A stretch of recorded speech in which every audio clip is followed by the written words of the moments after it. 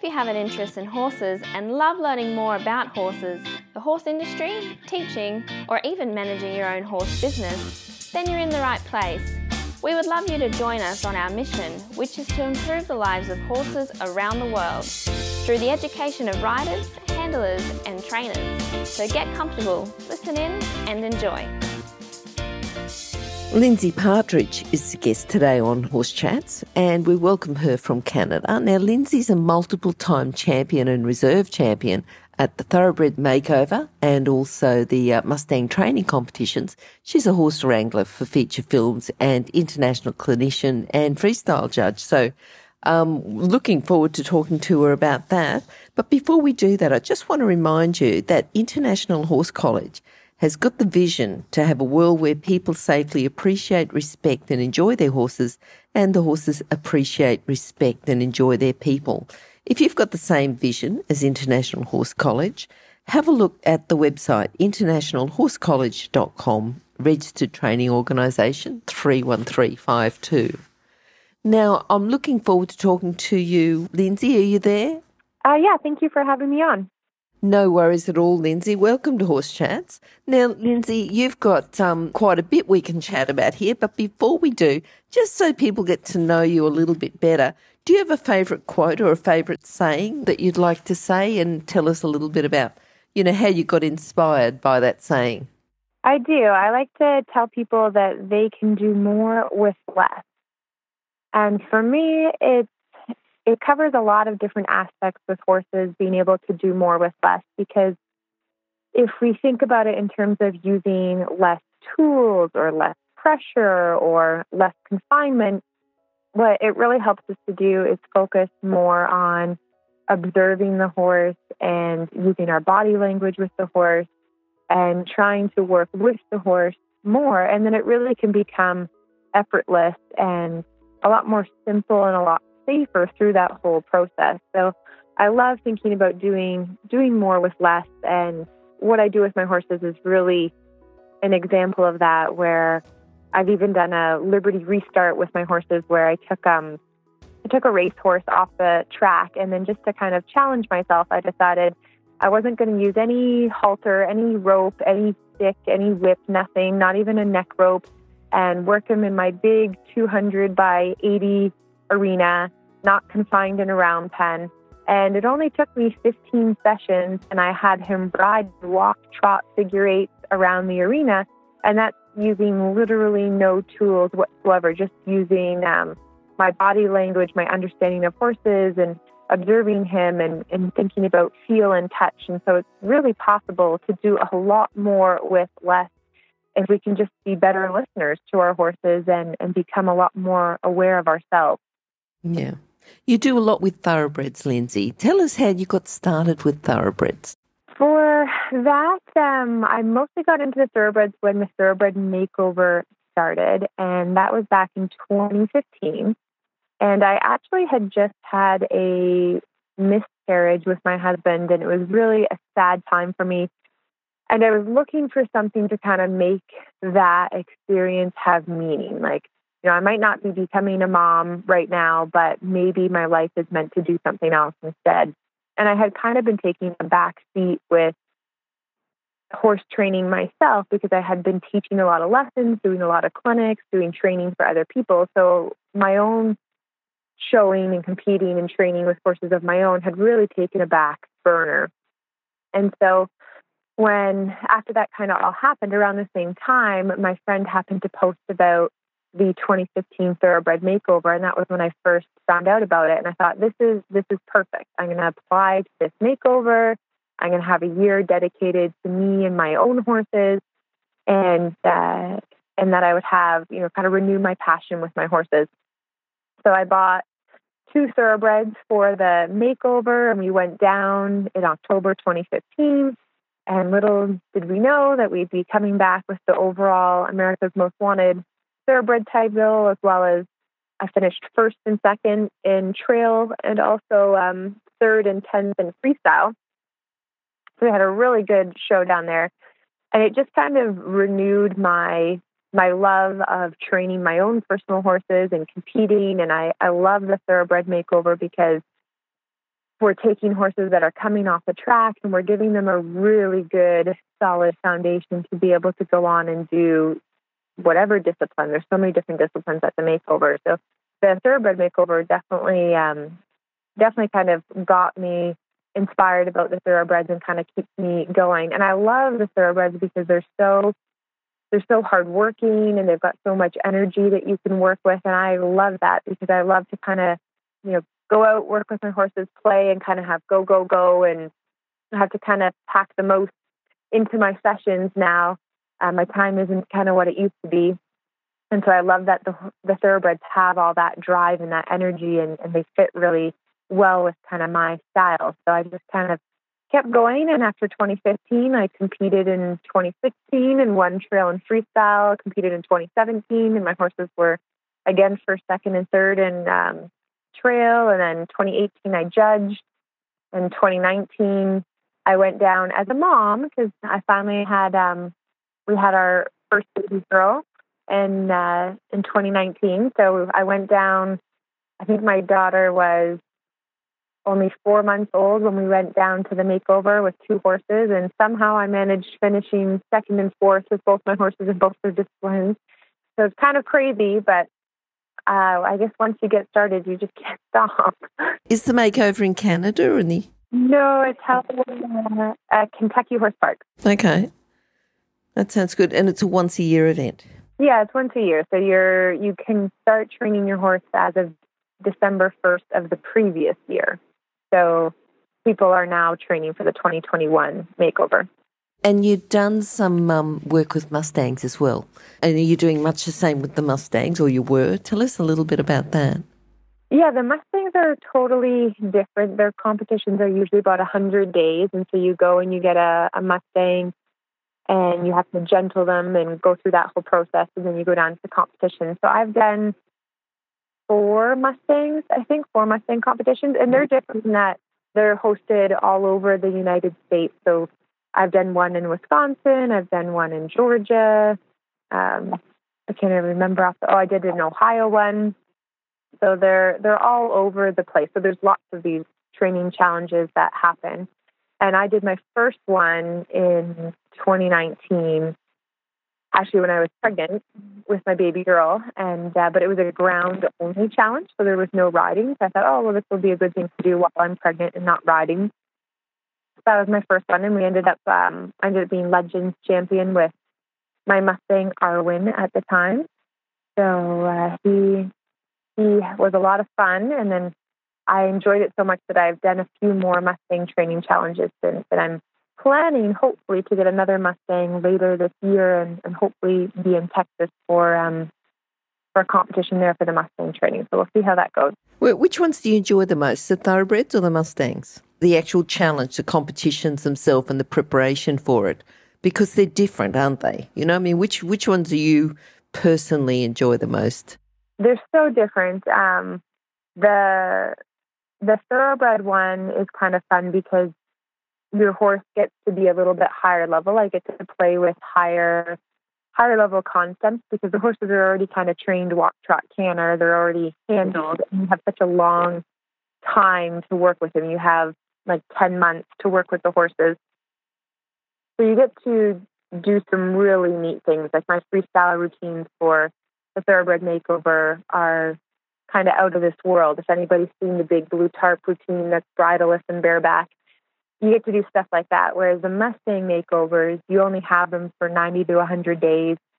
And you also have to gentle them in that process and teach them about leading and picking up their feet. And you can still do some pretty cool things in the freestyle, and it's still, you can still accomplish a lot, but it's not quite the same as when you have that extra timeline with the thoroughbreds. It's just kind of a different level of bond with your horse and things that you're able to do. Now, Lindsey, just going back a bit and thinking about you with a career with horses, did you have any other career, or were you always going to do horses? I am actually a registered full-time nurse as well as my horse stuff, so it's definitely challenging to balance both. And I've gone half-time at nursing at different points in my career so that way I could do more with the horses. And then I'm full-time right now. I just came back from a mat leave with them after having our first daughter.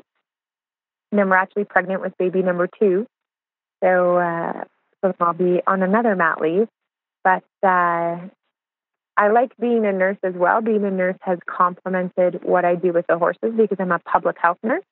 And I actually specialized in mental health for quite a while. And so I did a lot of learning about resiliency and how to handle stress and fears and anxiety. And all of that really helped with how I coach people. And it also helped with understanding horses because horses, even though they're different animals, they experience a lot of the same emotions. They experience stress, they experience fear, they experience joy. And when you learn to read these emotions in the horses and then you apply psychology, it works really, really well with them and gives that kind of deeper level of understanding. Stop. I need to interrupt this chat for a hot off the press notification. That is, that the latest version of the book, 101 Careers in the Horse Industry, is now available, and the best news is that it's a free download. So if you work in the horse industry, if you have a plan to work in the horse industry and have a career in the horse industry, or if you know someone who plans to have a career in this fabulous industry, then this is an essential book for you to read now and then keep as a reference as you progress through your career. With over 100 jobs to choose from, you'll probably find at least one that you'd happily do without being paid. So simply go to internationalhorsecollege.com, scroll down to the bottom of the page and click on the 101 Careers in the Horse Industry button to receive your free career book. Imagine, maybe one day you could be a guest on Horse Chats. And, as a full-time nurse, you work within mental health. What are your students like? Are they competitors? Are they ones who use horses to help them personally? I kind of have a little bit of everything. I have students in my program or a lot of students in the program that just simply enjoy horses and want to just have a really great relationship. So a lot of my clients just want a safe kind of riding partner, or I have a lot of people who do Liberty and want to play and learn at Liberty. So they do a lot of that. And then I have some students that are also very competitive, some students that go down with me to the thoroughbred makeover and compete down there as well. I've got a student that's done Mustang makeover challenges, and we've gone down to compete together. And some other students that compete kind of locally at the different local levels. So it's kind of a bit of a mix, but I would say the vast majority of people that are in my program doing the Harmony Horsemanship are mostly just wanting to have a nice relationship with their horse and aren't competitive. What sort of people are they? Do you look at people by their personality, those that compete, because you're working with a range of students. So those that compete, do they have a different edge of their personality that, say, someone who just wants to go and connect with their horse, or, is what the students want reflected with the types of character traits that they have?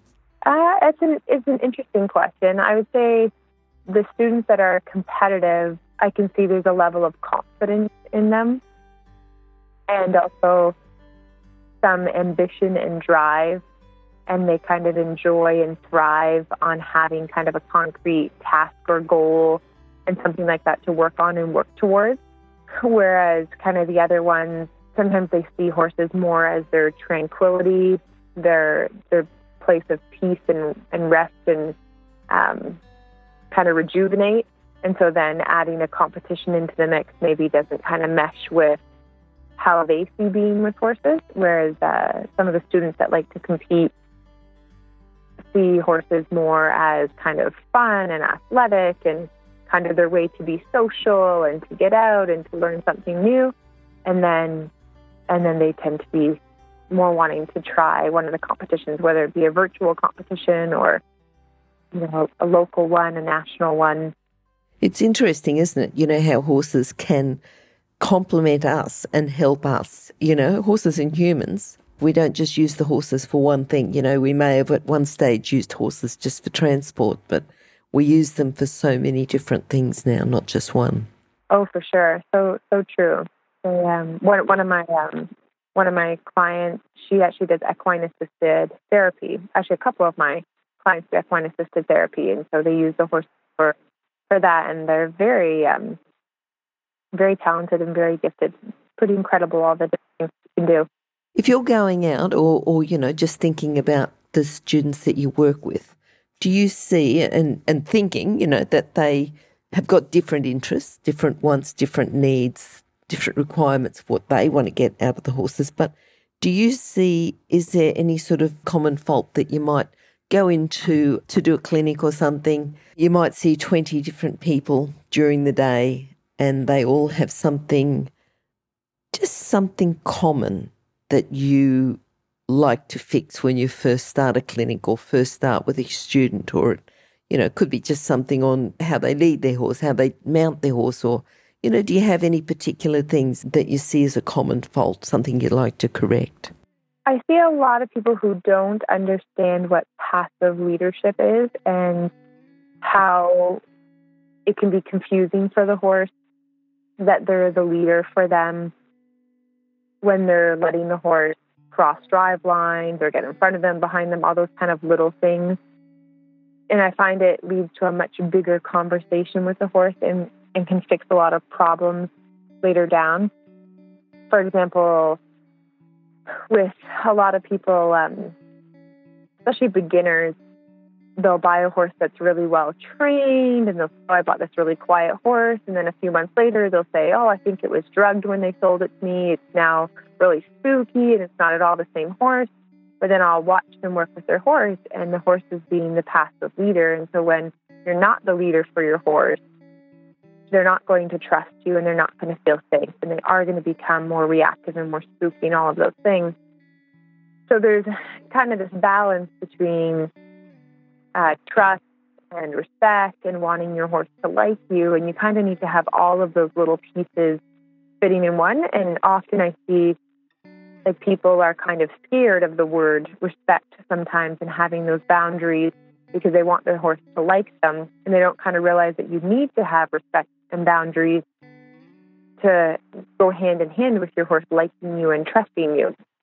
So it's possible to have a horse that likes you but doesn't feel safe in your space because they don't respect you, and kind of flip that around. So that's probably one of the biggest things that I see, is that there's a bit of a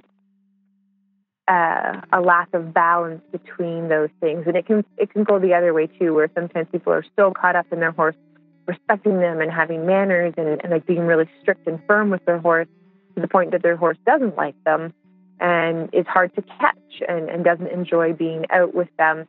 And so then they need to balance a little bit more of the piece of getting their horse to like them and kind of what those aspects fall into that little trilogy of the three pieces that you really need when you're working with the horses. Yeah, that was well explained.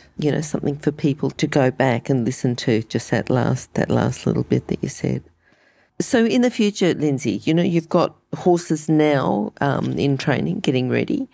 Anything beyond the next year, or is the next year and, looking at doing a couple of Mustang makeovers or the thoroughbred? I have, right now I have a little horse that I'm training that I just started under saddle this past year, who I'm hoping will be able to go to Worlds for extreme cowboy racing, which is, not everybody's aware of what extreme cowboy racing is. It's kind of like an obstacle course on steroids. You get bonus points how fast you do it, but you still have to be controlled and you get scored on all your obstacles. You might have to go over bridges, go sideways over stuff, all that kind of stuff. So I have a horse that I'm training this year for the futurity, and then I'm hoping that she'll become a pro world horse in the future. So that's kind of my long-term goal for her. And then my horse for the thoroughbred makeover, who was supposed to be my 2020 horse, but the 2020 makeover got canceled thanks to COVID. And so they kind of postponed the classes. So we're hoping to go this year in 2021 and compete at the makeover, but I'm also planning to keep her and do some bridleless demos and things with her and maybe compete her in some jumping. She's a very, very talented horse. Lindsey, sounds great. It sounds like you love the horses and you love the different things that you can do, and you sort of push it a bit to the limits and try this and try that and, all heading in the same direction. And I think that the horses that you work with are being almost complemented by what you're doing with other horses in slightly different areas. And I think that's it. It's not just this is you ride this way or you ride this way, but if you can cross them over a bit, you can learn from one discipline going into another discipline. I think that's excellent. I think you've got a great relationship with your horses, and I'm sure people would like to be able to contact you and talk to you about their horses or, doing a clinic or whatever. But what's the best way, Lindsey? What's the best way to contact you? Probably the easiest is to go to my website, which is www.lindseypartridge.com. And because from there you can see my Facebook or my YouTube links and stuff like that. And so Lindsey Partridge is Lindsey, Lindsey, and then Partridge, like the bird, parts and ridge, all one word, .com. That's wonderful. People can go and find out a little bit more about you there. If they do miss that, they can go to horsechats.com and just search for Lindsey or search for Partridge, and at the bottom of your chat page, all your contact details will be on there as well. Thanks, Lindsey, for coming on, and hopefully we'll catch up with you again soon. Thank you so much for having me. If you've enjoyed this chat, then please comment, rate and subscribe. If you'd like any changes or recommendations for guests, then please contact us through horsechats.com. And while you're online, have a look at the government-accredited courses at internationalhorsecollege.com. Registered Training Organisation 31352. Remember that our comments and instructions are general in nature and do not take into consideration your individual horses or your individual ability and circumstances. If you enjoyed this podcast, then please leave your comment below.